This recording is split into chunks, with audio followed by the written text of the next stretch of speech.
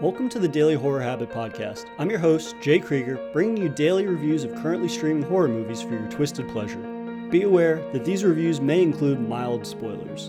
And as always, I hope you enjoy.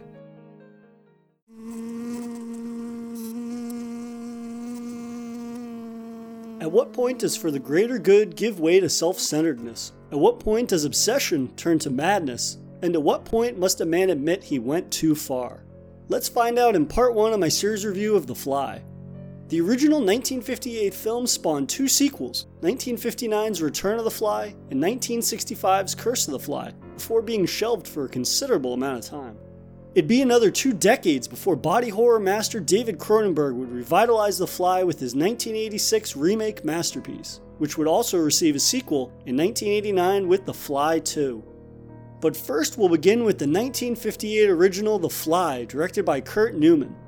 Writer James Clavell adapted the screenplay from a 1957 short story of the same name by George Langeland. The Fly begins with a shocking murder. The good-hearted Francois, played by Vincent Price, is informed by his brother's seemingly lovely wife Helena, played by Patricia Owens, that she has just purposefully crushed her husband Andre in a hydraulic press. This bizarre and brutal crime is sudden and out of character for a seemingly idyllic couple, but behind every happy facade is a secret or two buzzing about. The film then works backwards as Helena explains to Francois and the by-the-book homicide inspector Charas, played by Herbert Marshall, over the course of the film the events that led to her husband's demise. As I have only previously seen David Cronenberg's masterful 1986 reboot of The Fly, I wasn't quite sure how the original would fare, given it'd be impossible to deliver the body horror goo quite like Cronenberg. I was pleasantly surprised to find that Neumann's The Fly is a fantastic 50s blend of atomic sci-fi and monster effects wrapped up in a morose mad scientist mystery. The film is presented in gorgeous cinescope with color by deluxe that lets the Technicolor palette pop off the screen, especially the neon-fueled special effects of Andre's laboratory experiments. Keep in mind I'm reviewing the Shout Factory Blu-ray Restoration Edition, which I found to be the definitive viewing experience. During the course of the investigation, Helena refuses to reveal why she killed her husband, but begins displaying an odd fascination and protection for houseflies. She shrieks in horror if her son or housekeeper attempt to swat them. During the course of her talks with Francois, we learn that Andre had become enraptured with the concept of teleportation, disappearing for weeks at a time inside his laboratory. This results in him designing and seemingly perfecting a teleportation device, which further distorts his passion into obsession. It isn't long before his successful tests with inanimate objects warrant animal and eventually human test trials. Given we all know the punchline to this mad scientist cautionary tale, screenwriter James Clavell does an excellent job of employing a good amount of restraint and not getting to the fly too early on. This deft handling of the film's narrative, focusing on characters in the present, uncovering the mystery of Helena's actions, not only enriches the characters themselves, but makes the payoff that much more enjoyable. The film's tone never succumbs to feeling silly or a lighthearted monster film, rather a morose take on 50s atomic fears. The Fly is of course building to the horrifying ramifications of Andre's meddling in technology that perhaps man should not be. Andre decides his experiment requires a successful human test trial to win the approval of his peers and volunteers himself as a subject. While his first test is successful, during his follow-up trial, a common housefly enters the teleportation chamber with him. This seemingly innocuous detail results in catastrophic ramifications as Andre and the Fly's genes are spliced together, the Fly receiving Andre's human head and hand, while Andre emerges from the contraption with the clawed hand and head of a fly. Not exactly what I would call a roaring success. Rather than immediately showing the audience his horrific disfiguration, Andre is covered in a sheet and communicates with Helena via typewriter notes, telling her he has had an accident that renders him incapable of speaking. They establish a rudimentary knock once for yes, knock twice for no system of communication, which limits Helena's ability to inquire as to the extent of his injuries, but allows Andre to avoid fully detailing his ordeal.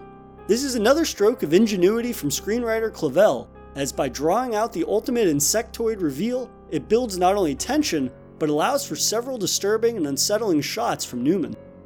A recurring shot of Andre still with the sheet over his head, hunched over a bowl of milk and rum, and hearing an unnatural slurping sound emitting from underneath it is chilling and confusing to say the least. Or a close-up shot of his typewriter as he writes cryptic messages alluding to his brain saying strange things that hints at a loss of his cognitive functions. The culmination of this tension and unease comes to a head as Andrei's sheet is removed from his head, revealing a monstrous fly head, and Helena quite instinctually screams in terror. Fun fact about this scene, not only was Patricia Owens scared of insects, but the director refused to let her see the fly's practical makeup before shooting the scene to elicit genuine fear from her. Further conveying the horrifying and atom-bending monstrosity that Andrei has become, the camera cuts from his new disturbing form to the fly's point of view, showing the insect's mosaic vision of Helena screaming for her life. It's a simple decision that adds so much to what could have just been another standard monster reveal. Once we're shown the reveal and clear reason why Andrei was killed, the film returns to the present where Francois attempts to persuade Charas not to incarcerate Helena to a psychiatric facility. Though it doesn't take long for Charas to see firsthand the reality of what Helena has told them. For as much as I enjoyed The Fly, it does unfortunately end on a bit of a whimper. The film's mostly dour cautionary tale tone is undercut by an intrusive studio happy ending. Apparently 20th Century Fox had an issue with the short story's darker ending, that being Helena killing herself after her confession. Not only would this ending have fit the film's overall mood, but this shoehorned everything is perfect now ending goes against the film avoiding the 50s monster movie template it avoided for so long of its runtime. There is also the sad realization that director Kurt Newman would not live to see the popularity of The Fly, which would become his most profitable and popular film ever. Alas, the film would inspire 4 sequels that, while I cannot speak to their quality yet, the original film sets a terrific stage for a monster series that has the potential to avoid feeling like anything else released in that era. A monster movie reliant on brains as much as it is bloodthirsty monsters. And that'll do it for part 1 of my Fly series review. Next week I'll tackle the 1959 sequel, Return of the Fly, that once again features Vincent Price, who described the decision to film the sequel in black and white as ridiculous. Curious to see if the lack of color hurts the sequel's ability to entice, quite like the original did. And that'll do it for another episode of Daily Horror Habit. I'll see you guys tomorrow for another Daily Horror movie review. If you enjoyed this episode, please subscribe to Daily Horror Habit on your preferred streaming service and follow @Daily Horror Habit on Instagram and @Daily Horror Pod on Twitter.